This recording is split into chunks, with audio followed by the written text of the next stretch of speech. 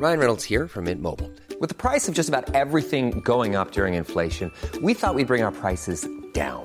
So to help us, we brought in a reverse auctioneer, which is apparently a thing. Mint Mobile Unlimited Premium Wireless. How to get 30, 30, bit to get 30, bit to get 20, 20, 20, bit to get 20, 20, bit to get 15, 15, 15, 15, just $15 a month? Sold! Give it a try at mintmobile.com/switch.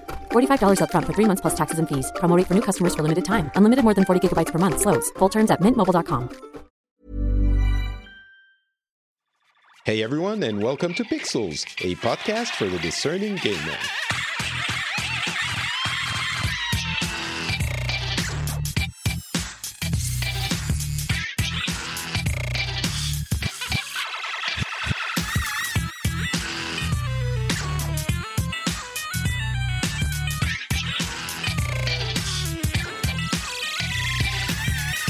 Hello everyone, and welcome back to Pixels, a show where we talk about gaming, and possibly, if we have time on this episode, about a movie, just one very specific movie, which we will enjoy discussing with, well, myself, Patrick Beja, and Mark Turpin. How's it going, Terps? Hello. It's going very well, thank you. It's good to be here.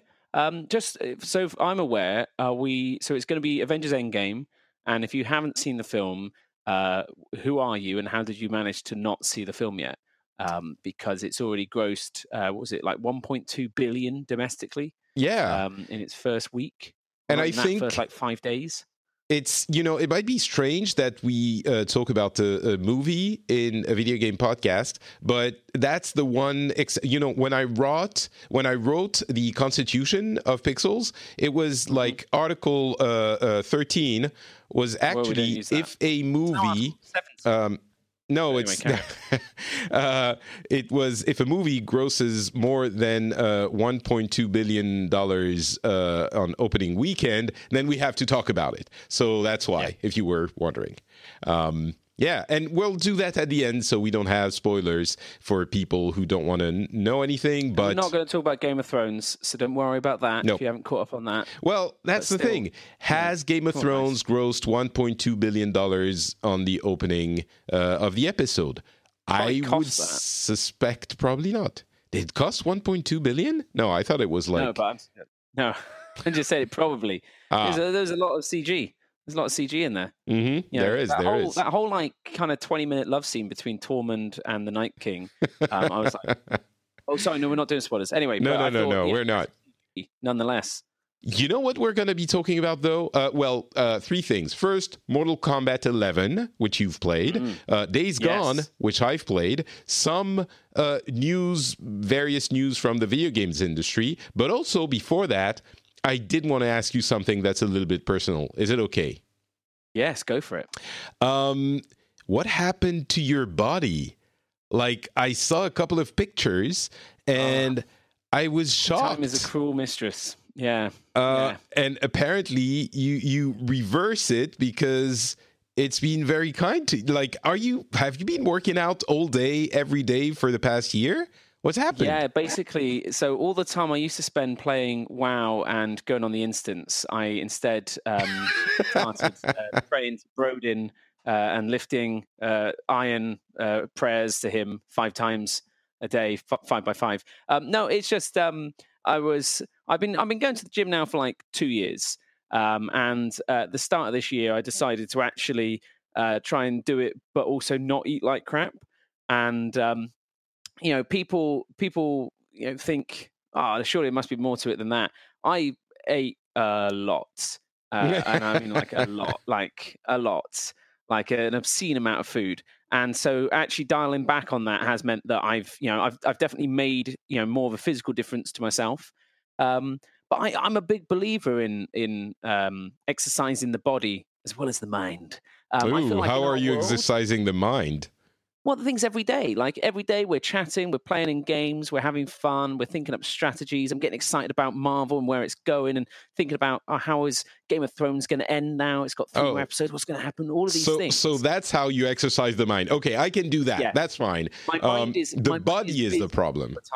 But that's the thing is that then at the end of the day, my mind is exhausted, but my body isn't. and so I'd end up eating even more, just kind of grazing and just blah. It's just it was not good for me.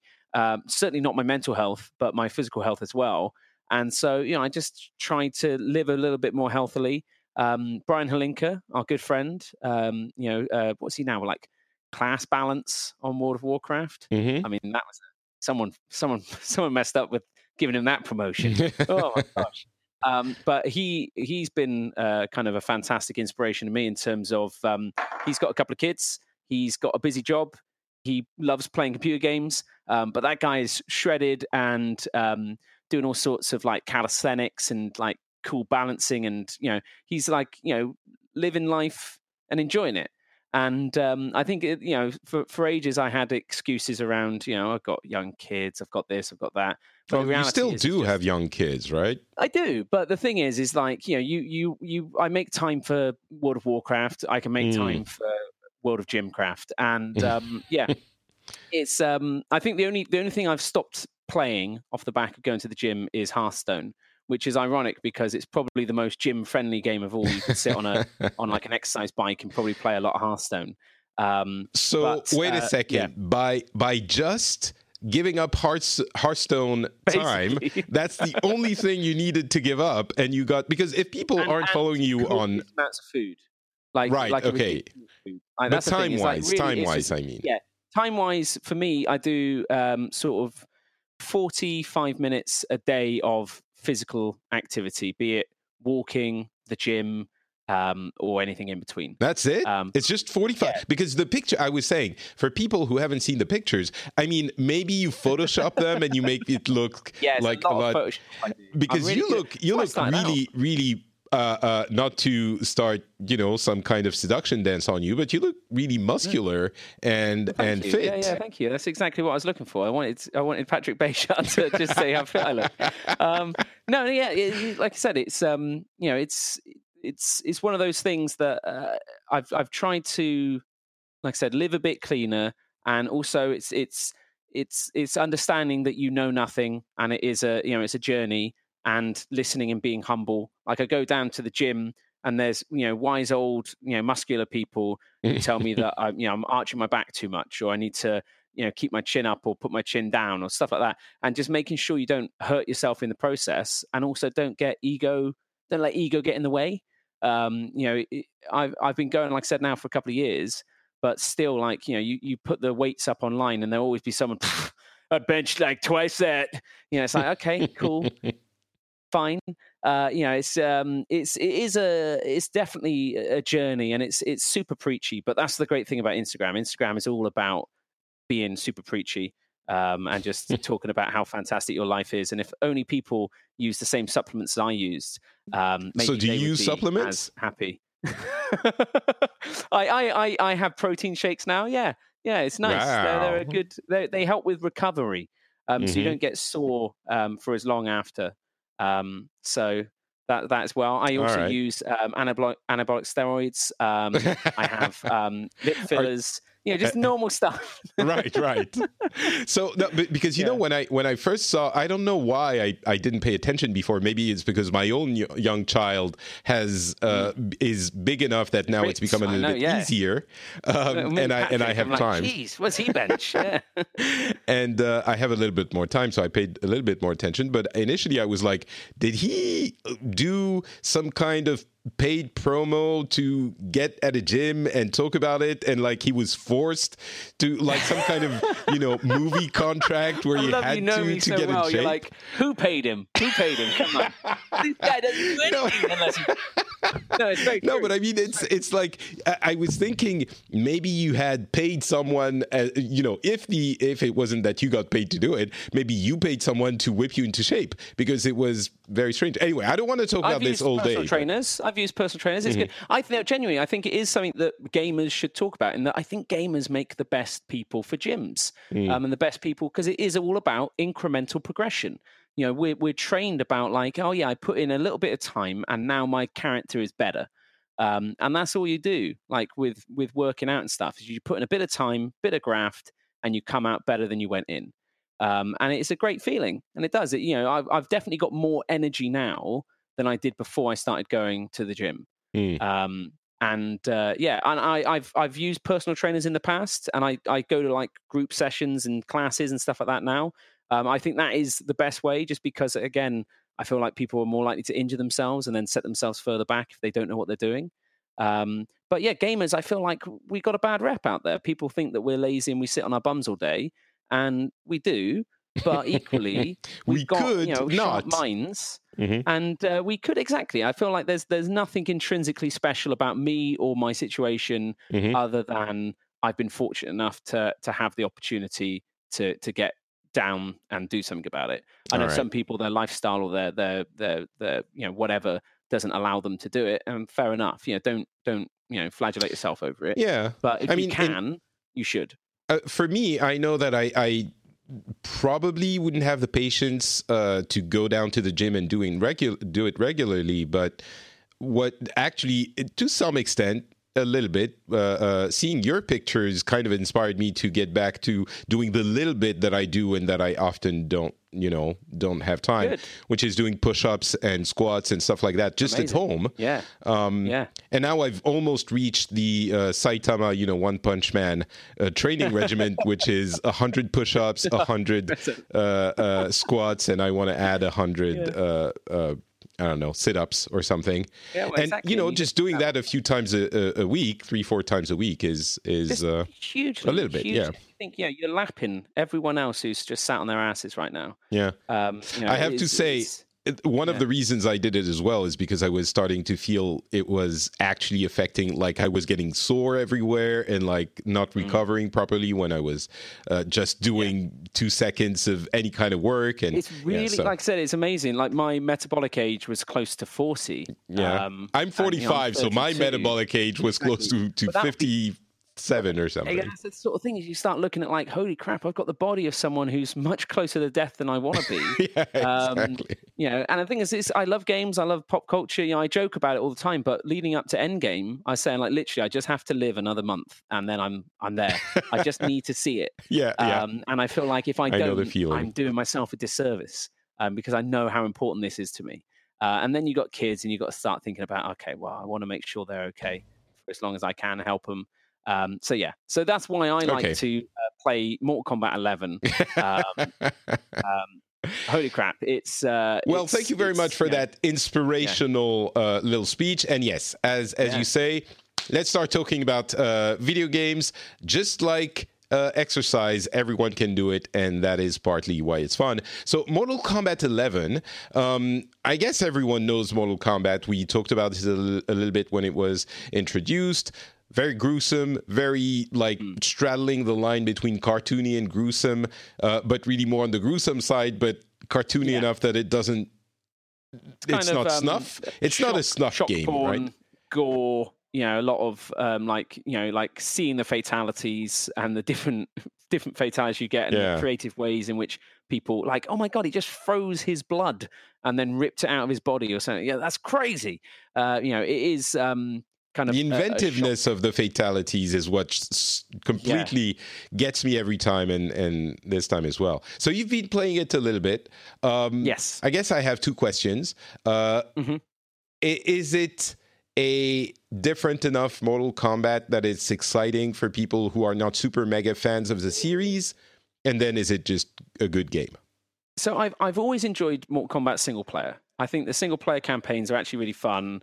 The way in which the story and you take control of different characters across and the little cutscenes in between, I love the pieces. And NetherRealm have always done fantastic work. If you've ever played, not Infamous, what's it called? Injustice. The DC one, Injustice. Yeah, that is one of my favorite iterations of comic book lore, of like kind of bad guy Superman, and the quests around it. They do great storytelling, and so I think from a kind of a sequel, this is Mortal Kombat 11. From a sequel perspective, if you enjoyed the first one, you get more of the same. On PC, which is what I played it on, it's by default capped at 30 frames. You can get a mod that uncaps it, which makes it a little bit more fluid. It really depends kind of how anal you are about those sorts of things. The actual game itself is a very kind of straightforward, fun Mortal Kombat game, until you take it online. So it's £50 British sterling. I don't know what it is in euro. Probably what, €60? 60. The regular price is probably 69 on consoles, and a little bit less on PC, something like that. So the big hoo-ha around it is the microtransactions that are available in the game. There are certain encounters that NetherRealm are looking at that currently, or at least when I was playing it before I went away this weekend, are basically impossible to beat unless you have microtransaction. Just so we're clear, until now you were talking about the single player experience, so like the story. Exactly. For me, which is a big step forward from previous Mortal Kombat. Well, last one I played, 10X, was fantastic, and this is continuing to be fantastic. I love the kind of the like I said, it's kind of like, it is a bit tongue-in-cheek, a bit kind of B-movie in terms of its narrative. Very self-aware. Really fun. Yeah. And it's just, you want to get through the fights to kind of see the interactions as they go forward. But that has nothing to do with the microtransactions issues. There are no microtransactions there. That's all kind of a separate game that you can enjoy. And it's Warner Bros. Again. I remember chatting to you before about Shadow of War. And, like, it was a fantastic game until you go online. And then it's very much geared around how do we get further in-app purchases out of the players, it seems. Local versus I've played as well, and that's so much fun. It is, I think, the best way to play Mortal Kombat at my skill level, which is very low. When you go online and just do versus, you just get absolutely destroyed. There are a few things. So they have looked at. So there's these the Towers of Time are these areas where you encountered previously. You had these kind of nigh on impossible scenarios that apparently they have fixed or they've looked at in a update on the 26th. Mm-hmm. So I haven't played it. I went away on holiday on that day, so I haven't played it since. And it may be that they have taken it on board. But the frustrating thing, why do you want to go to the Towers of Time mode? What does it bring? Is it just they allow you to unlock different cosmetics and different kind of finishes and lots of different kind of unlocks through there. So it's not, none of these things are essential, and like I said, it really comes down to kind of where do you want to find your happy and your fun. It's like I said, it's tricky. Some people have reported a lot of desyncs on online. I haven't played enough versus in that I just didn't really enjoy that side of it as much. But I think again, a lot of these things are early day teething problems. For me, I liked the single player. I like the control scheme. I like the characters. I like the visuals. I think it's if you liked X, I'm pretty sure you'll love 11. And it's, I just think it's really, really good. The fighting is fun. It feels good. But the thing is, it's so dependent on your skill level. Like you're a big fighting game fan. Like you have an arcade stick, don't you? I don't have an arcade stick, but I am a big fighting game fan, or at least I thought you had. Oh yes, actually I do. I forgot I had it. Yes, but I'm more. I'm in the fighting game community. You find a big rift between the traditional Japanese type games, which are a little bit more technical, and the American games, which are essentially Mortal Kombat and the NetherRealm games, which are a bit more flashy. They've become a bit. It's not to say that there isn't both in both styles, but the American ones, I play essentially to see all the fatalities, and then that's it, and then I'm done. But it seems like the single player experience is still cool. The Towers of Time, which is the online grindy thing, has gotten a lot of complaints from a lot of people. There's one thing you haven't mentioned yet. You can actually build and customize your characters in this one? Yeah, kind of. Yeah, you can get like upgradey bits. I thought you actually could like select different attacks for the different characters. Maybe I'm wrong. Might. I don't think I've done that. Okay. But again, I've been doing more the single player stuff. So maybe that's. I'm trying to remember if I've done. I don't think I've done that. I think what I'm getting out of it. What I'm getting out of all of it is, if you're a casual Mortal Kombat player and you're there for the cheesy, fun story and gruesome fatalities, you're going to be very happy. The couch versus, like for me, like I said, the most fun I had playing this game was sat down with other guys from the office and just having fun. And when I went online, I quickly came up against people who were just way better than me, and I didn't have fun because my skill level is just not there to compete in that sort of world. So I really enjoyed the couch sit down. It was good fun. The visuals are amazing. They are really, really good. I think I genuinely think it's a solid experience. It's just one of those things whereby games as a service for premium products just always feel a bit much. Like if you're paying a full ticket price for a game, which admittedly hasn't really changed in the past like 20 years. Like games have always been sort of 40, 50 quid a fill, but maybe they were cheaper 10 years ago. I don't know. But it feels like games haven't necessarily moved on in price on the ticket side quite as much as other items have in everyday life in terms of just price inflation. Yeah. So maybe this is just a way to make it make sense. There are a number of factors. It's also the production cost of a game has exploded, like literally 10 times more expensive to make a game nowadays, and it keeps exploding.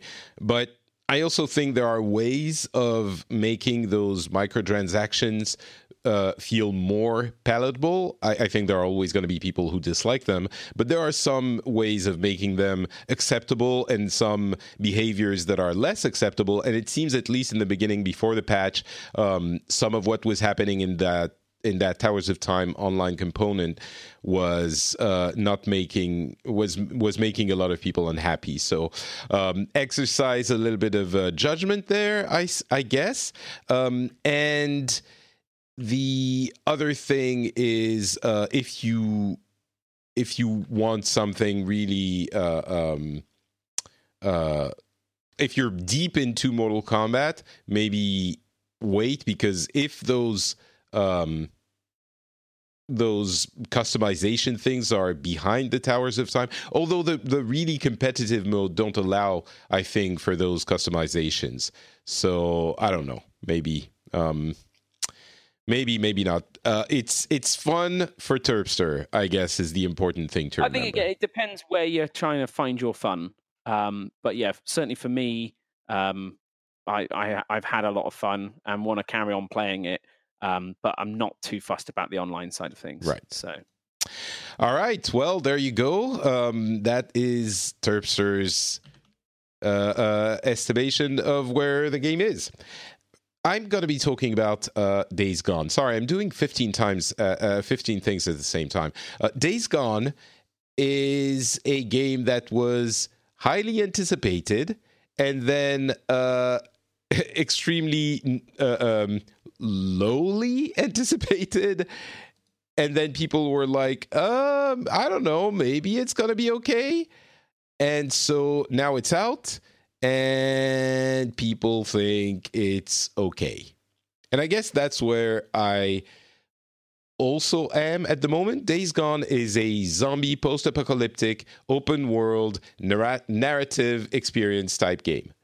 And it's PlayStation exclusive as well. PlayStation exclusive, yeah. And in the past few years, the PlayStation exclusives have been spectacular. They have really been blowing everyone's mind repeatedly, which this one isn't. And essentially what everyone had been saying, which is this is going to be an unimaginative formulaic game is kind of true. And these games, so I haven't played a huge amount. I've played a few hours, the intro section, so maybe things change after those few hours. But I feel like everyone's been saying the same thing, and that's also the feeling I've been getting, which is especially true, I think, since I am the client for those games. I'm exactly the target. It ticks every box in my what games does Patrick love list, and still playing it was I'm not having fun, but it's kind of it's happening, it's fine. I have to say the first half an hour or hour was so generic. It was almost like, I don't know, like being in stasis, like having neutral feelings, not good, not bad, but just time is passing and I'm experiencing time passing. I'm not having fun. I'm not bored. I'm just doing the thing on the screen, which I've also heard that comment a few years ago, 5 years ago, this game would have been incredible. Like everyone would have gone crazy over the game. And that's how I felt very much from the get-go. But today, it's just something that we've seen before with no spark, no soul. For those who know what Marie Kondo does, it doesn't spark joy, right? It's no. and there are games that straight are in the bin. Well, I wouldn't go that far. Maybe you have to consider it a little bit longer. But there are tons of games that are great that have issues in the gameplay and that are inferior in some ways to Days Gone. Like the one thing that comes to mind because it's so similar in theme is The Last of Us. Honestly, The Last of Us has some parts of it, the latter puzzly parts, that are just bad. And yet, because the game excels in so many other ways, it's considered excellent. Days Gone has no bad element, no objectively really problematic element, but it doesn't have something that feels like a vision for why. Like, it seems like the team didn't have a clear idea of why people would want to play the game. They had a clear idea of what needed to be included in order to make a game, but not why people would be drawn back to it. At least until, the first few hours I've played. It's weird because there are some fun elements as well, some interesting elements. Like the bike is a little bit gimmicky, but it does the job. The bike is kind of not your central hub, but it performs a lot of the functions that you would have at like your safe house or something. Like you can quick save at the bike. Well, actually, you can quick save in many places, but also at the bike, it has equipment, it has a bunch of stuff, and it works as the driving mechanic. It works, and it's you come to really be attached to your bike. It's dumb, but it works. The theme of the narrative theme is played out, but the drifter biker gang type aesthetic works. I don't know. Are you looking forward to playing that game, or are you in the camp of I don't need to play it? I don't think I'll pick it up. Yeah, exactly. I think for me, like when it comes to Sony single player exclusives, the thing that's always made them great is the protagonists and the stories are basically like these fantastic sort of 50-hour long movies.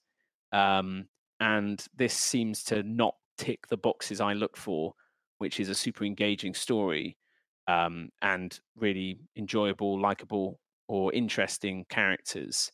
I feel like most of the things I've seen around this with Deacon, he looks like a young Marcus Phoenix from Gears of War. A little bit, yeah. And I don't like, nothing jumps out at me as like anything. He just feels generic. Like the whole thing feels generic. you call zombies freakers, they're still zombies, and it's like that annoys me so much. By the way, the fact that no game or property wants to call their zombies. I think it's time to get back to World zombies. War Z, and exactly, and they call them Z's. Like, okay, that stands for zombie, though. Yeah, that's how we agreed. Like, it's War Z's coming in. World War Z is doing pretty well. I think it sold 1 million units. It's really, and it's a really, really fun game. Like, it's a 4-player co-op, sort of Left 4 Dead, with kind of fun weapons. Cool enemies. It's Left 4 Dead. It's Left 4 Dead with I think it's 2013 movie IP and book, I guess. But it's a very strange kind of tie-in. But I guess, to be honest with you, if it didn't have that IP, it would probably be even less kind of interesting if I just say, it's Left 4 Dead. You take on Left 4 Dead.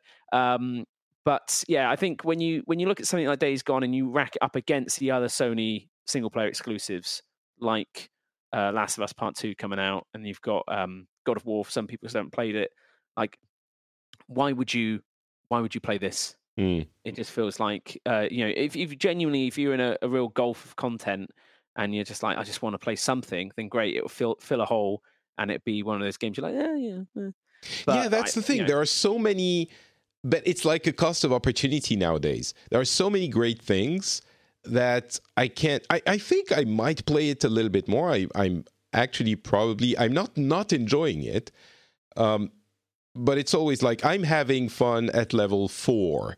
There's this other thing that could be providing me fun in almost the same kind of fun that I want. It's not just intensity; it's also type of fun. It could be doing it at level 7.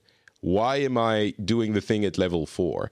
I don't quite have but I still want to play it. It's very strange because I don't want to make it seem like it's not a good or fun game. I guess saying level 4 fun means there is some fun,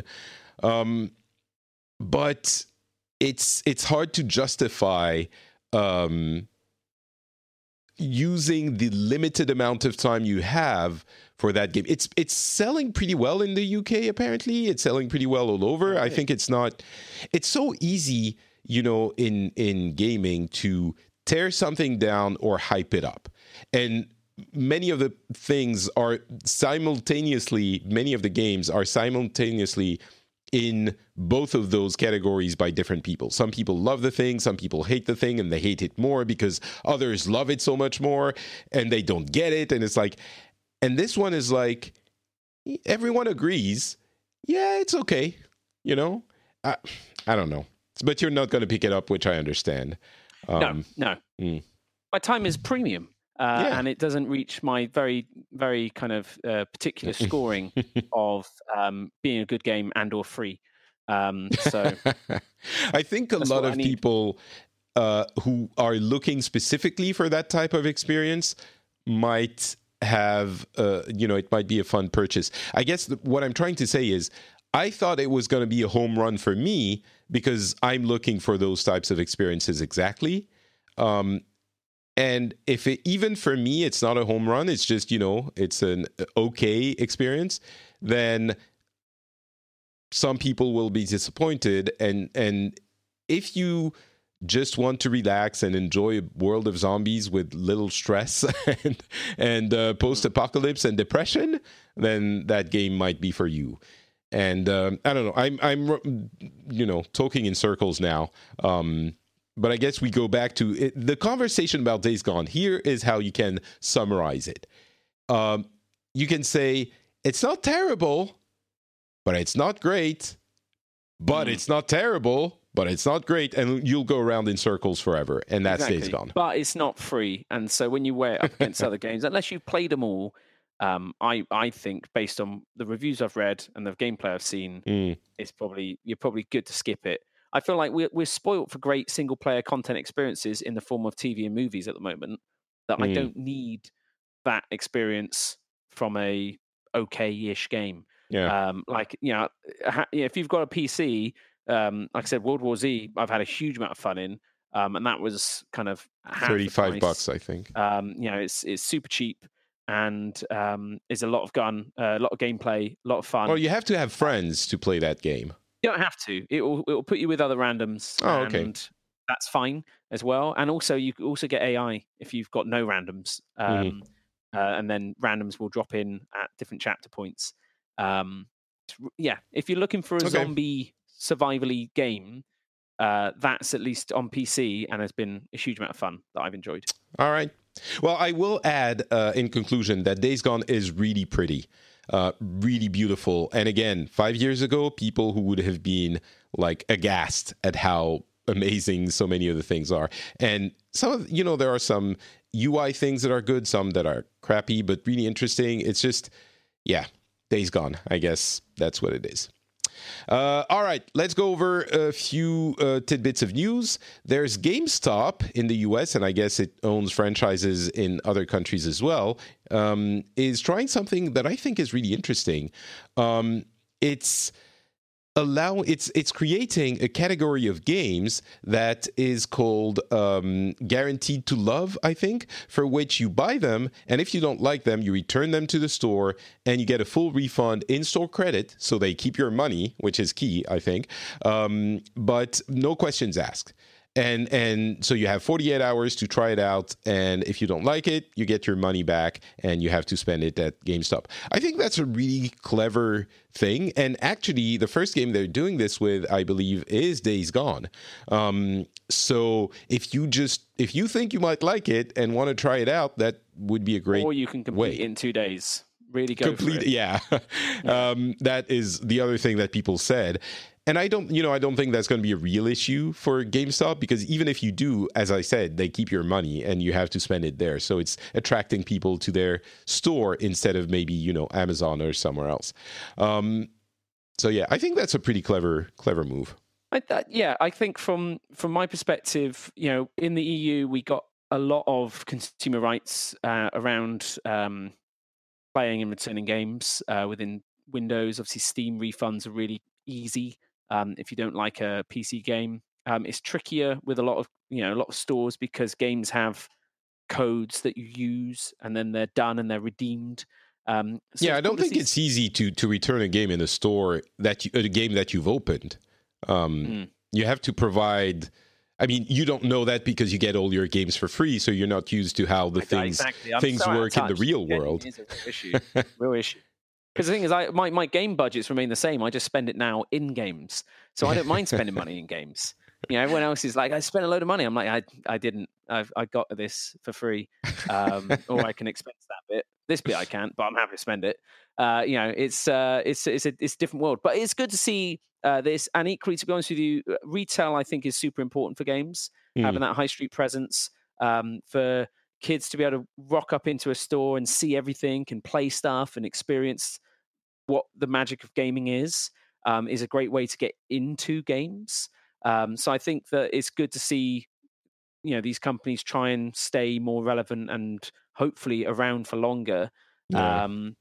It's a little bit of a desperate move for GameStop. They're not in a great shape, but I like what they're doing there. I don't know how it impacts the developers and publishers. I guess GameStop don't report sales until 48 hours after. So if someone buys a game and then returns it, it's as if they never bought it to begin with. No, I think they did buy it, but GameStop will sell it again as a pre-owned. Yeah, exactly. Okay. So I don't think that impacts developers at all, except for the fact that, Well, exactly. They don't get a cut of that second sale. But okay. So I think it works out financially for GameStop. I hope it helps them out because they need it. Persona 5, there's going to be like 2 or 3 new Persona 5 games. The Royal is like the enhanced version. There's a Dynasty Warriors type beat 'em up that is called Persona 5 Rumble, I think, or S, or I can't remember the name, but it's coming. And there's even like Persona Q, which is a Persona Q2, which is a crossover with Etrian Odyssey, I believe. And yeah, so Persona 5, if you like Persona 5, there's more Persona 5 coming. I'm guessing you're not a Persona 5. Oh, Scramble, that's the name of the right. Dynasty Warriors type thing. You guessed correctly. I figured. I don't like it. You don't like Japanese stuff. That's fine. No, not as a blanket rule, but it's you where's hate this made? Japan. No, thank you, sir. Exactly. I remember Pearl Harbor. No, it's just from my perspective, it's just I've yet to be really grabbed. My favorite game from Japan is the Phoenix Wright series. It is very Japanese, so I guess you get a pass. It's very Japanese. But yeah, it's just for the most part, the genre just doesn't really mesh. That's fine. It doesn't. Persona just never really got into it. Lots of people who don't like it. Super Smash Brothers 3.0 is available. It has Joker, Persona 5 reference, and a stage builder, which is pretty interesting. So you can go build stages in Super Smash Brothers. And talking about building stuff, Mario Maker 2 is coming out June 28 on the Switch, of course. I'm not a big fan of it for many reasons, but those who are happy. And something I am a big fan of, Marvel, the Ultimate Alliance 3 game is coming out on Switch as an exclusive on July 19. It's called The Black Order, but, Terpster, I'm sure you're excited about this game. I am getting a little bit anxious about it because the communications we're getting is limited. They're not making a big deal out of it, where every Marvel game is a big deal. I worry it's going to be a subpar game, which I was hoping Marvel was done with, but I am very worried. It is a exclusive, which is sometimes a worry, I think, with Marvel. So, yeah, I don't know. I love the Switch. We'll see. I love playing on the Switch. Who doesn't? But I don't know. I'm not too sure about picking this one up. Yeah, me neither. I'll definitely wait for reviews, and I eat up everything Marvel, and this. Yeah, exactly. Similarly, and the thing is what I like about is I play a lot of Conquest of Champions on my phone.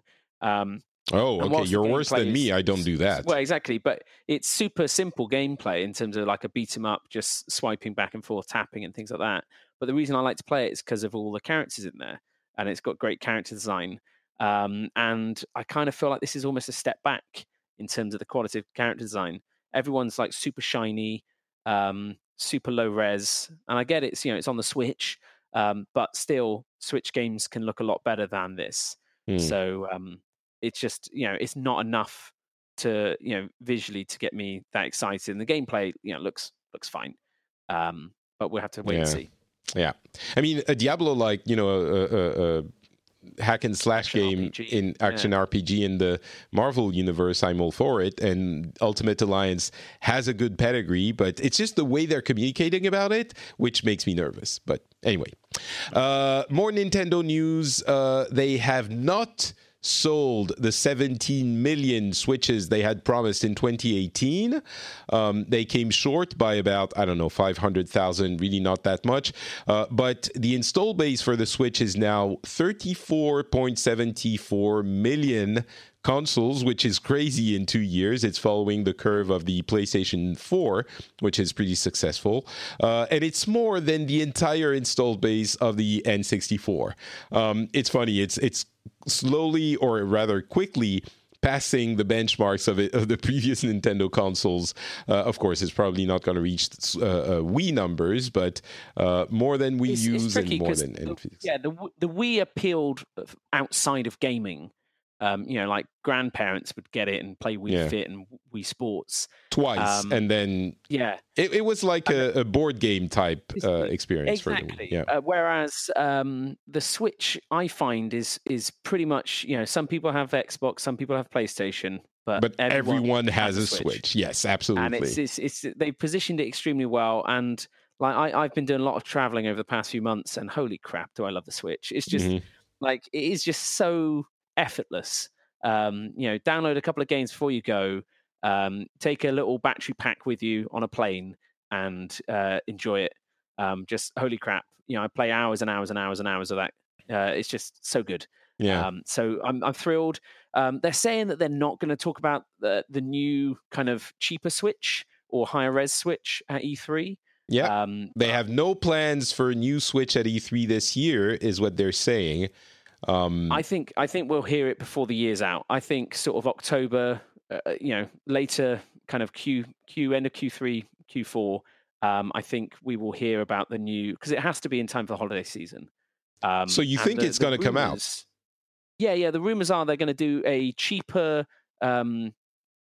Switch that is kind of just got no rumble, super bare bones, but a couple of $100, and then that's the rumors, but Nintendo has been saying no, we're not doing that. But Nintendo always says no. But they totally are. They must be. And me, I would totally buy a higher resolution Switch, like straight up, better screen on a Switch. Give me Bluetooth as well, so I don't have to have a cable for my headphones. I would easily drop more money on a more premium unit that still played all the games. Completely agree. That's it is really better. I just need to look better and be more playable. It's funny how the Switch has become the darling of the gaming world in these past 2 years, because everyone loves it. They've done so well with indies, though, as well. There's so many indie games. Oh, that's a big part of it. So they're really cheap, because Switch games are expensive, but indie Switch games, whilst being more expensive than their PC equivalent, are cheap. Like Stardew Valley on Switch, holy crap! That you could give that to someone, and that would be the only game they ever need for the rest of their life. Yeah, I don't like that, but sure, if you do, it's like $10. It's ridiculous. It's just so cheap, and so I'm looking forward to Nintendo doing what Nintendo does best, which is get the console in the hands of as many people as possible. And Labo was like an expensive thing that they got. Oh, did you do the Labo? Yeah, Labo. Like I played it and stuff. It is impressive. It's just really expensive for cardboard. And kids are great, but like holy crap, they just break the cardboard. And you can fix it with sellotape, and you can tape it all up and decorate it and do these other things. But that isn't what you get a Switch for. Right. And it's great to see them continue to innovate, but I don't think we're going to see more from Labo. I think that it's not performed as well as it should have. As much as it's won, I don't think it's won the hearts and minds of consumers. Yeah, agreed. Well, they're forecasting 18 million Switch sales in 2019, which is more than what they did in 2018. So it could indicate that they're expecting to release a new device for people to buy it again this year, but we'll see what happens, maybe towards the end of the year. And they also have announced they are reaching 10 million accounts for Nintendo Switch Online, which that's 200 million in their pockets right there. Money. Yeah, that's pretty good. Yeah. Wow. They're also starting the closed beta for Mario Kart Tour, and I watched a video that people claim is of that closed beta, but honestly, I have a little bit of a hard time believing it.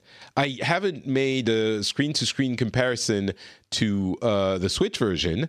It looks really just like that, and it seems to control just like that. So if that's what it is, then it's really Mario Kart on your mobile, which is pretty cool. Yeah, which I'm all for. Yeah, why not? But I've got it on my Switch, so I don't know. Well, do you not need your Switch anymore? Well, you don't have a controller. Because it's got all the other games on. Yes, exactly. And on-screen keyboards and controllers are the devil. So it's really good to have Joy-Cons. Holy moly. And that's exactly why gamers like us will never let go of their Switches. Sega is apparently not doing well in the mobile arena. That's a nice change, but it's interesting to hear that Sega has not managed to capture lightning in a bottle in the mobile arena, and they're returning to more console and PC games. They released a bunch of them last year. They didn't perform well, and the explanation for them is there's so much activity in the mobile world. It's difficult to get out of the melee, and also things have a lot less to do with quality of games and a lot more to do with marketing. Of course, that's the case in PC and consoles as well, but if you're Sega, people are going to kind of pay attention to what you're doing, and your game is going to be get some airtime in the media. And so if you make a good game, chances are you're probably going to sell reasonably well. In the mobile arena, it's kind of crapshoot. So yeah, they're getting back to mobile. What you have to remember is mobile is not made up of people who identify as gamers, and they aren't gamers by the definition that I would consider myself a gamer. So being a Sega game doesn't mean a huge amount, in that obviously Sonic is a global icon and people understand who and what it is, but it doesn't necessarily move to purchase. And they have had some really crappy mobile games that may have burnt whatever. That's another issue, yeah. Had. When you look at the PC titles that Sega has, they've got Creative Assembly, so the Total War series. They've got Alien Isolation as well from Creative Assembly. They've got the Sumo game, so they've got Sonic Team Racing as well, which is like Mario Kart but team based. So it's kind of they compare it more to Overwatch than Mario Kart, in that it's not who comes first, it's which team performs best and most efficiently and stuff like that. And so they're building kind of high quality good games that are around on PC. You've got Relic as well with Dawn of War and Company of Heroes. They've got some really good quality heritage games that aren't necessarily cash grabs. They are actually just good games. I feel like Sega's been doing PC exceptionally well over the past 5, 7, 8 years. And I think that the rest of the company is now catching up. I think the biggest threat to their business is the Sonic movie, because I think that is genuinely going to be one of the worst. I mean, video game movies have always had a bad rep, justifiably, really. But holy crap, is it going to be deserved? I don't know. Have you seen the Jim Carrey Dr. Robotnik? I have. It looks horrendous, but again, it's the only thing that's starting to make Sonic look better. I'm really worried about what that does to the brand and the name. But such is life. So we'll have to see. But like I said, I feel like Sega's portfolio now is less reliant on the rodent and more so on their PC, strategy simulation games. So we'll have to see. I guess I'm like regular people. I don't really think about that when I think of Sega. But you're right. It's not just Sonic. That's the crazy thing. Exactly. We don't think about those, and actually, those are probably the higher performing revenue things for them. They're not in the console game anymore. They're just making software or publishing software even. I don't really know how much in-house dev they do anymore. But they just have some amazing studios that they own or have relationships with. So I think that's the big thing. And so like I said, I've got no doubt over the next few years we're going to continue to get great PC experiences from them. But I got love like Yakuza games. There was a thing a little while ago where there was a bit of a kind of a PR stink created because I think the voice actor or the main character guy, Pierre Taki, involved in some criminal activity. Yeah, no, I didn't even talk about it on this show, but the only thing he did, poor guy, he was tested positive for cocaine, I believe. And in Japan, that's it. In Japan, that means death. Death. They actually. For me, that's like brilliant. So they actually removed him from the game, from the Judgment Eyes game that he was in, with face capture, motion capture, voice, everything. They removed him entirely. The game was out. They stopped sales and removed him, cast someone else, included him to take his place, and they're resuming sales very soon. But like in Japan, you don't mess around with drugs. And not saying that hard drugs are good, but that seems a bit harsh. Like, he is persona non grata now. It's like it carries a heavy prison sentence, I believe, if you're maybe not if you're a user, but it's they don't mess around. But It's, anyway, that's a tangent. I know of other stories that sadly I can't repeat that are equally as hilarious, though, in terms of the misunderstanding of the digital world and some of these traditional actors that mean that we have certain games not available on PC due to modding because of fears around what modding can do to a character's or a person's likeness. Or the Okay, that is very mysterious. I'm curious now. Exactly. I just think it's hilarious when you look at games and stuff, and that people don't really get what it means. Like, and like, does it matter? You're being very cryptic. I'm not sure what you're referring to. I can't again, but okay. Basically, there's just, like I said, I feel like that whole world feels regressive in terms of how it handles games and performance and the rest. So we'll see what the future holds. But anyway, I think that, like I said, I'm not worried about Sega going forward. And fantastic if they cut back on the mobile titles that have never been particularly wow. Hopefully that means more resources and efforts going into the really high quality stuff they're putting out on PC and console. So fingers crossed. I want another Alien Isolation. I want another spooky game. We'll see. All right. Very quickly, I'll talk about Epic. That Tim Sweeney, president of Epic, did something really interesting in the fight for the hearts and minds of gamers between them and Valve for the stores. He said, "Listen, if Valve starts giving the same kind of cut that we do to developers, meaning 88% instead of the 70% bracket they're currently doing," he didn't use those words, we'll stop the exclusives, and we'll even put our own games on Steam, and that will be wonderful. People will truly have choice. And We're not the bad guys. Those money-hungry Valve guys are the bad guys. I thought that was very clever. It shifts the responsibility of it on Valve. Exactly. It's the biggest thing. Like, hey, don't hate me, hate them.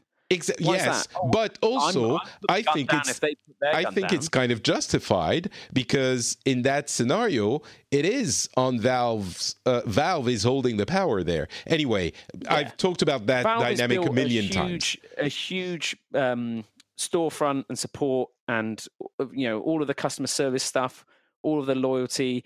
I think Valve can compete on their own merits, and I mean, Valve does well. Valve makes billions of dollars. It's the highest profit per employee company in the world. They are fine, and they certainly could take less of a cut. They have their tiered thing whereby if you sell over like a million units... No, it's like 20 million. It's ridiculous. No one reaches that. There you go. So, and it's equally not grandfathered back. It's just for anything beyond that is on the other split. They don't feel the need to compete on value. They're enjoying the monopoly. But the thing is that it's Sweeney is saying, like, look, I'm not a bad guy. Like, if they make it the same price, then we're good. We'll compete on value the same as they do. Yeah. But if they're not going to, I'm going to keep buying up all these titles and having these exclusives to grow my storefront. I don't think he's unrealistic, but I don't feel like that actually is fair to kind of say that Valve are the bad guys. It's not me. But the thing is Sweeney is an insanely rich man, and he can just whack out the Sweener, put it out there, and just say, "Look, I can do what I want, and it's cool." Like, one of the things people have to remember is that out of GDC, Epic signed a deal with Humble, whereby any exclusive titles can sell through Humble on their store, and just like Valve don't get a cut when keys are sold through Humble, Epic wouldn't. And Epic are literally saying, look, if you don't want to give us money, but you want to play these exclusive titles, go to humble.com, buy the game over there, and there you go. Like, money goes to charity, money goes to the developer, we get nothing, you get to play the game. Yes, you have to launch it via the Epic launcher, but if you want to object to Epic, you can do it that way. They constantly say, like, well, what's your problem? Oh, you don't like us? Cool, well, don't give us money, play the game. Yeah. Oh, what's that? You want this? Well, if they change this, we'll do that. I completely understand that they're trying to compete in a very entrenched space with Valve and Steam. Steam still looks like a website from the early 90s. They haven't done much with UI. Their review system is the worst thing in the world, and I hate it. They let people just vote depending on their disagreement, less so than their actual play habits. I don't care if a game has put a female protagonist in and a load of people think that then means the game is bad. I want Valve to tell me, how much do people play of this game? Do they play more than they normally do, less than they normally do? Do they spend more in game than they normally do? Does it mean that, do they experience more crashes on their PC than they normally do? Valve has the data. They just need to share it and just be like, boom, this game here, I'll tell you exactly what it is. Here's what the data says it is, not what someone's opinion is. And I just feel like Valve has a lot of things wrong with it on Steam that Epic coming along hopefully will encourage them to fix. But, well, I could disagree with you on some of the things you're saying, but essentially the takeaway is that Valve has a monopoly, and so they don't care about anything.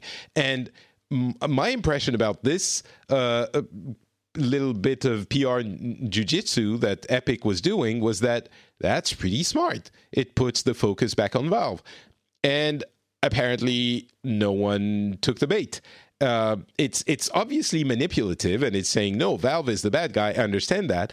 But it's not untrue what they're saying. It's not uninteresting. What they're saying is an interesting argument.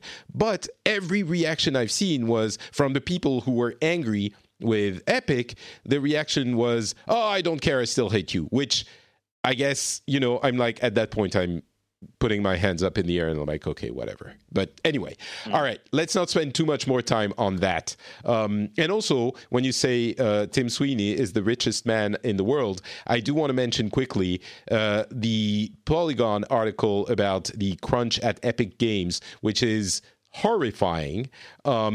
50, 60, 70, 100-hour weeks not being uncommon. Yeah. People being forced not by company rules, but like force of pressure to stay in on the weekends, and all the stories we've heard for years about crunch, just as bad as at Epic, and especially bad, maybe worse, because of the success of Fortnite and the need to keep updating the game all the time, which I've applauded in this show many times because it's compelling and it makes people stay in and play more. And but of course, we're learning, we should have guessed maybe that it has a heavy cost. And yes, they're getting paid more, but they don't really have a choice in the matter. And Respawn coming out, Vince Zampella, Respawn coming out talking about Apex Legends, saying, you know what? We're not going to do the crunch thing because it's a game as a service, and that's untenable for the teams. And so we're just keeping the game at a pace of bi-monthly, every 2 weeks we do an update. And if it doesn't work, unless there's a game-breaking thing, of course, but if we need to fix something, we'll fix it in the next update. And we care about our employees, and so that's how we're doing it, which is great. But I don't know if it's linked, but the game has taken a nosedive in the popularity metrics that we have on Twitch and all of that, which I guess was probably inevitable. My feeling is that Respawn was like, holy crap, we're getting 50 million players in a month? That can't last, and it's untenable, unsustainable. That's not what we're looking for anyway. If we have a few million, we'll be happy anyway. I don't know. So my unverified rumor, take it with a pinch of salt, is apparently, allegedly, Apex was such a kind of surprise launch because EA put all of their faith and marketing behind Anthem. And they were actually which is delaying key features, by the way, because they're scrambling, trying to fix the actual game. Yeah, exactly. Key features they promised. For whatever reason, internally, EA felt that Anthem was the horse that they should be betting on, and that's where they should be putting their efforts and resourcing, to the point where basically Respawn, or a decision was made at some level to, okay, let's just put Apex out there and just see what happens. And obviously, it blew up. It was fantastic. Everyone loved it. Meanwhile, Anthem, just terrible. Also blew up, but in a different way. So yeah, exactly. So many quality of life issues. But as you know, those looter shooters always have. At launch, they are just launched. Yeah, Anthem was. We talked about this a lot on the show. I would argue Anthem was much worse, but anyway. Much worse, exactly. So it's that sort of thing where I think that Respawn now have earned a little bit of like, well, you know, we've made a heck of a lot of money. We've done extremely well. And we know that we can get those players back when we put out new maps or put out new characters, put out new stuff. I'm not sure they can, though. I think the momentum is really important in those kinds of games. And if you lose it, I don't know that it's, you know, I'm not condoning what Epic is doing with Fortnite. Obviously not. We've talked about this before. And maybe we shouldn't be talking about it too much longer now, again, because it's repetitive. But I don't know that it's possible to have as big a success. The big difference between Fortnite and Apex is the mobile version. And once Apex gets a mobile version, I think your player numbers you'll see will be fairly static and similar. And you look at it, you know, all of the big games, when you look at the huge player numbers behind Fortnite and Minecraft, it's because there's a mobile version. Absolutely. Yeah. And so Apex did exceedingly well, considering it didn't and doesn't have a mobile version. So that's fair. Apex will do extremely well once they do that, and they will have to do that. But yeah, I think EA is another interesting one where they've, you know, I keep saying, "Oh, never again," and then you know, oh, looks like there's going to be another single-player Star Wars game. guess we're doing it again. Okay, here we go. So we will see. We'll see. All right. I guess that is it for our talks about gaming. But if you're still here and haven't watched Avengers Endgame, I would suggest that you leave this episode and come back once you actually have gone to the theater, I guess the 7 billion people on Earth, and watch Endgame. Yeah. Just do it. Remember, we love you 3000. Exactly. And bye-bye. Yeah, so goodbye. Bye. We'll see you again in a little bit. And if you're still here, why are we talking about Endgame? Because it's my show and I do whatever I want. And Terpster loves Marvel and the MCU, and I do as well. And we wanted to. So there you go. I did ask Nicole if she wanted to, if she would be available for something like that and do a Movielicious revival. Yeah. Sadly, her kid is really sick. She's traveling, sick, and she hasn't had time to. She hasn't had time to see it. She had like an ear infection. Yeah. And then they had to drive home like 14 hours. Yes. I was like, oh, that's terrible. Literally the worst thing I can even imagine. But here we are. So Endgame. So Endgame. Episode 22, season 1 of Marvel. Essentially, what did you think? I loved it. I mean, the thing is like... Sorry. Complete full spoilers from the get-go. Just so you know. Like, we're going to spoil everything. Yeah. So for me, it was just the perfect swan song to phase 1, 2, and 3. Like, the fact that it felt like everything built to this moment, those character arcs, those character growths, you know, from that first Avengers, you know, about Stark, you know, not being the one to make the sacrifice play. You know, he would not crawl over the wire. You know, he'd cut the wire. All the rest. To have him kind of, he's fine. Like post snap, he's okay. Like yes, Peter's gone, and he blames himself because he got him involved. But actually, if he's pragmatic about it, that snap again was 50% random. Like it would make no difference if Spider-Man were involved or wasn't involved. He would get snapped either way. And so he's there though with this, I've got this, I think I can bring these people back. And that is, you know, he has to at that point. You know, that character of Tony Stark has to do it. And the way in which they do the time heist it's frustrating in that any time you deal with time and time travel in a movie, it gets fuzzy, it gets awkward, plot holes are delivered. I don't know how many of them are intentional or not, but obviously it's fantastic in terms of the nostalgic trip we get to take and go and see Avengers 1 again from the sidelines. We get the nice little circle shot as they're all there in the Battle for New York. You see them, taking down Loki at the top of the tower. I kind of get frustrated. I want to see more of it. Seeing the other characters, seeing Tilda Swinton as the Ancient One, with Professor Hulk kind of chatting to her and stuff. That was cool. That's so cool. It felt like fan service, but in world and so expertly well done. Game of Thrones, again, without getting the spoilers for that, has felt like fan fiction, fan service, where it's like, okay, yeah, I mean, it's cool, or I get it, but I don't really feel like it's that satisfying, or it feels that grounded. Whereas Endgame for me just felt just so well placed. The humor that they carried on through from Ragnarok and Guardians was just brilliantly placed throughout. I feel like all of the jokes landed. I didn't feel like any of the jokes really were a bit like flat. Just all of them felt really strong. And it just, like I didn't cry during it, but holy crap, did I want to? We booked out a cinema, so I was surrounded by people I work with every day. And I was just like, just keep your shit together, man. Come on, you can do this. But basically, anytime, you've got Tony and Morgan, his daughter, that whole bed, just putting in a bed scene was beautiful. Just Robert Downey Jr.'s like range and quality in this film was exceptional.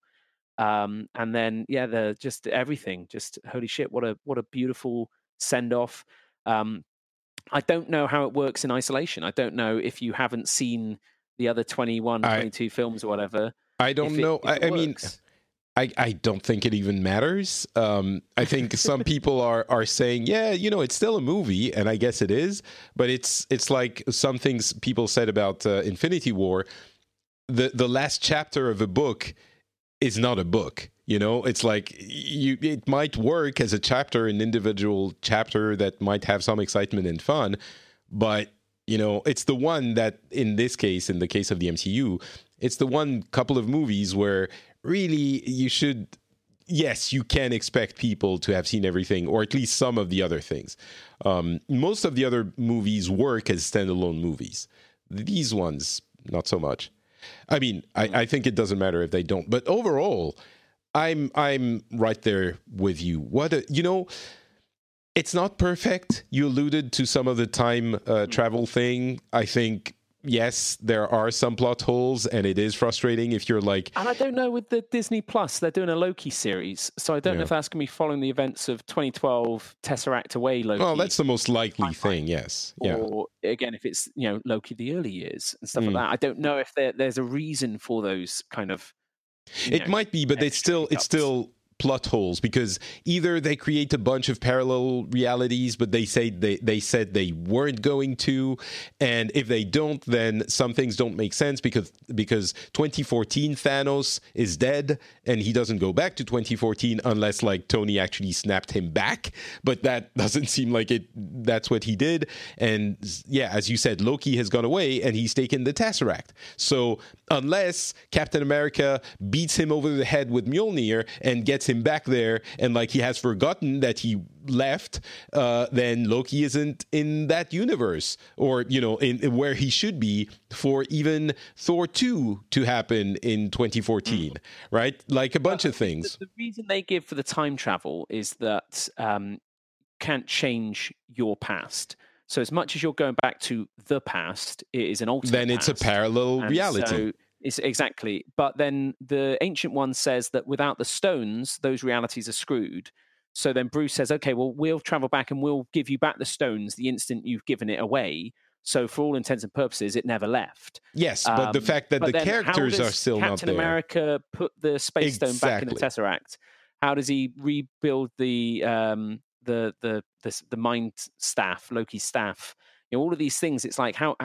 Well, that does he go back to Asgard and inject the reality ether back into Jane. Like, how does it work? Like, what happens when he? I guess not. When he's on Vormir and shows up and he's like, Red Skull's there. Red Skull. Oh, hey, shit. How's it going? Bam. Should we tango? Like, does Nat come back, or is he just like, no, you can have the stone back? all of these things, I don't know how much it matters, how much I think it it doesn't really. I mean, yes, it does. But if you're hung up on this, I think you're really missing on the joy of the incredible quality that everything else does with this movie. Like first of all, the coming together of so many things, so many threads that make it seem like it was all planned from the start, completely make up for the inconsistencies of time travel, which also in themselves are completely made up for by the fact that you can go back in the Marvel universe to re-experience some of the things that you love and have seen so many times from a different perspective. That alone is, something magical that they've put together that I don't think we expected. I think a lot of people expected either they go and beat up Thanos and take the stones and undo the snap, fine, or they go back in time travel. And time travel, I don't think anyone expected them to go back and revisit maybe some people did, but I certainly didn't. And retcon so many things into making sense, like the Ancient One being in New York and, defending the Sanctum Sanctorum. And it's so perfectly crafted. I think the MCU does not get enough credit for the cleverness of its writing and the way the movies are constructed. Yeah, exactly. Like they wrote from the first Avenger through all the Cap films to both Infinity War and this. Yeah, it's a fantastic arc. They also wrote Thor 2, so they have a few duds in there as well, I guess. Yeah. But I think even then, like the fact that when you look at it's tricky with so in the universe we are going forward, there are no more Infinity Stones. Right. They've been destroyed in our timeline, and the ones we borrowed have been replaced. So there is, in theory, no way to introduce those stones again going forward. Well, I mean, it's comics. Maybe they can say the universe reforms them because they can't exist. The universe can't exist. Maybe. And that's the thing. We've got the Eternals movie coming up next year, which would deal with more of the cosmic foundations. It will be really interesting to see where the MCU goes from here. And with the retiring of, Captain America as and Robert Downey Jr., Chris Evans, Chris Hemsworth seems to be sticking around. Yeah, and which is kind of cool. As Guardians of the Galaxy, yes, please. To have Thor. Hopefully, he'll be involved in Guardians 3, and it won't just be we left him at the station there. Exactly. Yeah, he's still. I want to have both him and Quill working out, trying to get back in shape.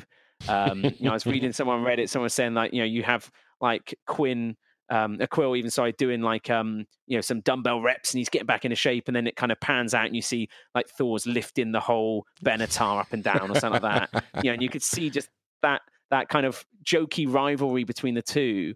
And then if they do come across Gamora and find her, they alluded to the fact that it was between Quill or a tree, but now it would be between Quill or Thor. No, I don't. No. That can't be that. It's terrible. I like that. Well, that would be good. In terms of she's oh, hang on, I like this other guy. And Thor's, he's a big flirt. But then still to somehow kind of end up with Quill, and that would be beautiful. We'll see. James Gunn said way back when that Guardians 3 was going to be all about Gamora, and so I guess now it's the hunt for Spock, search for Spock. It's going to be trying to find Gamora, and then it is a different Gamora, or the same. Is she good? Will she be good? Can she fall in love again? Will she join the Guardians again? Should she join the Guardians again? It'd be interesting to see kind of what that looks into. And then Thor 4, or hopefully they call it Thor, will be is kind of in discussion to be greenlit soon, with Taika Waititi coming back on to direct that.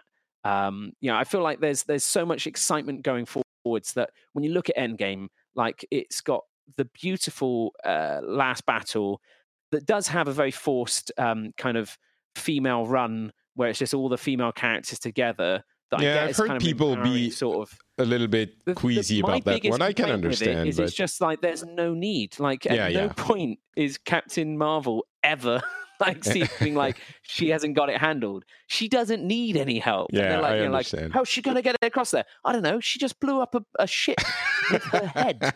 Like, you know, like she just headbutted a ship and it blew up. Like, I think she's okay. I agree. I feel like that whole run would have been far more effective with them as they kind of did a bit, kind of escorting Spidey across, and him having the support of all these other strong female characters.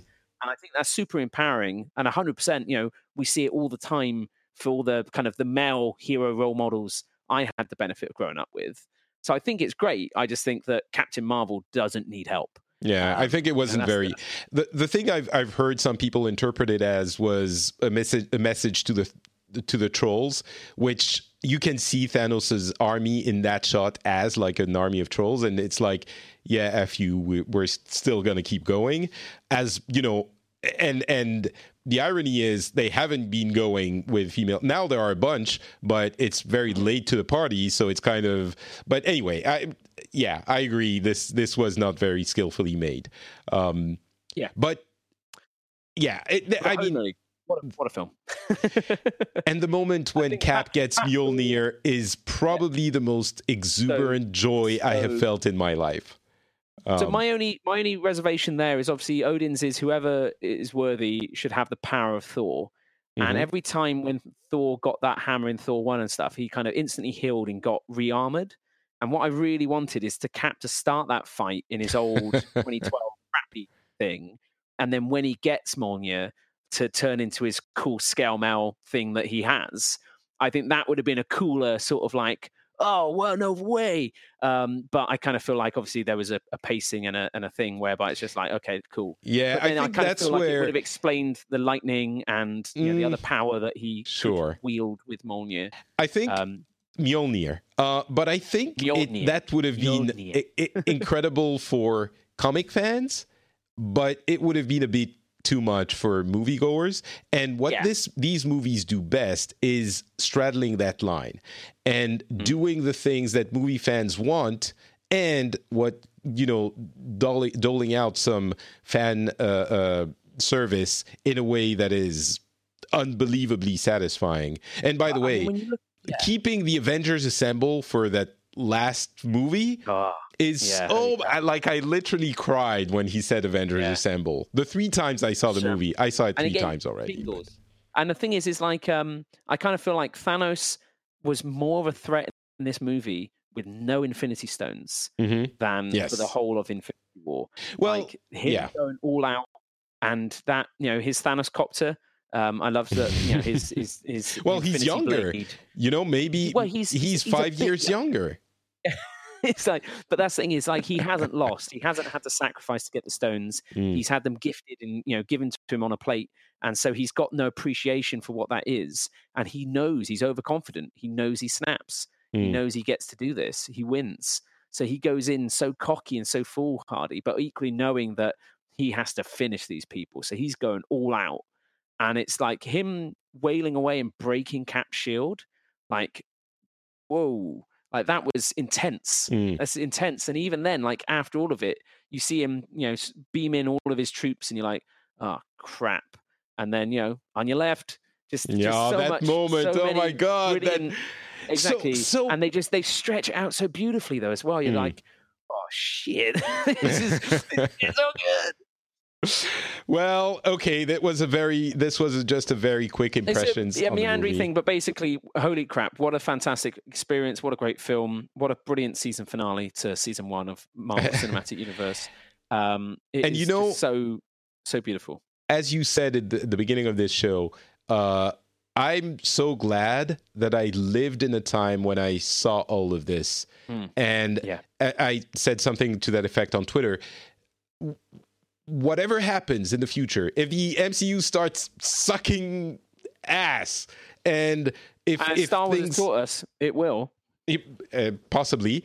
I like the new ones, but you're talking about the prequels, which I agree with you. Well, I'm talking about like Force Awakens. Oh, what? Onwards, Okay, really. we would have Force an Awakens interesting. was okay, but I think certainly The Last Jedi, I love it. We would have a really interesting episode you've of got Movielicious. But anyway, what we're looking at here is that we've lived in the golden years. This is the golden age. We will always have this. Like, no matter what happens, we have those 22 movies, which are, so incredibly satisfying, and they were so unlikely to happen. It's a miracle. It's a cathedral of pop culture, which is, it's not an actual cathedral. It's not solving world hunger or anything, but it is incredible. And you think about really how it's changed the landscape in terms of comic book movies are the biggest movies in the world, and thusly comic books are bigger and some of the biggest things in the world in terms of entertainment. And so then people who have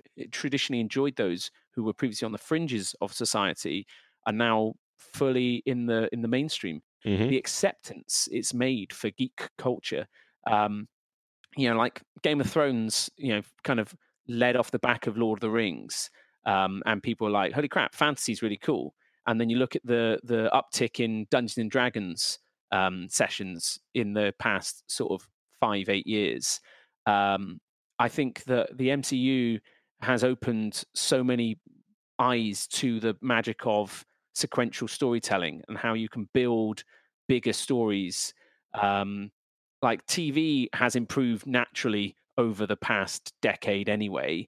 But we've lived through this, and this is great. And I can't wait to see more. Already, what they're going to do with Black Widow movie. Holy crap. She did. I would love for it not to be a prequel, though. I would love for it to be something. But the thing is, even then, I don't know. I kind of feel like it will be, because no, it's probably going to be. But I'm just saying, Yeah. So all of that is just I'm excited to see what the future holds. And me too. Yeah. And what a great time to be alive. With all the other crap that's going on in the world, we've got Trump, Brexit, and the rest of the world. What a fantastic escape to say, you know what, for us, we're actually in the longest period of uninterrupted peace for the largest part of the world, for the longest duration, and we've got fantastic stories like this. I'm loving it. I'm loving it too. Thank you for being on the show with me, Turf Sir. If people want more of the tea, where would they go? So you can check me out over on Twitter, just twitter.com/the_T. That's me. And I tweet maybe 4 times a week now. So, you can really, some of them are great tweets as well. I got quoted on IGN the other day for my Game of Thrones tweet about complaining how dark it was. I had that hot take. It was very dark. It was very dark. I said I thought it was going to be thematically dark, not just actually very dark. But how clever. Again, I know. That's why they put my tweet at the top of their article. Wow. Thank you, IGN. You're welcome. I just got a lot of random people now messaging me saying, well, you're watching it on a phone, you dumbass. It was, it's a cinematographer. And it's like, okay, right. Okay, well, it's more of a just a humorous perspective, but thanks all the same. I watched on a 4K 65-inch TV, and it was very dark as well. So there you go. I'm coming to Turf Sir's defense. Thank you. But he doesn't need the defense. He's so ripped now. He's like Captain Marvel. I'm exactly like Captain Marvel. I'm going to go get the same haircut. And holy shit, I wish. No, I'm more like Fat Thor at the moment, but I will be like Thor Ragnarok in another sort of 3 years. I'm looking forward to that. Yeah, me too. For me, it's and probably your wife as well. I'm Not Patrick on Twitter, Facebook, and Instagram, and this show is available at FrenchSpin.com. If you want to comment on what we said, be them the games or the movie, please feel free to do so, and we will be back in a couple of weeks with another episode. Talk to you then. Bye. Bye-bye.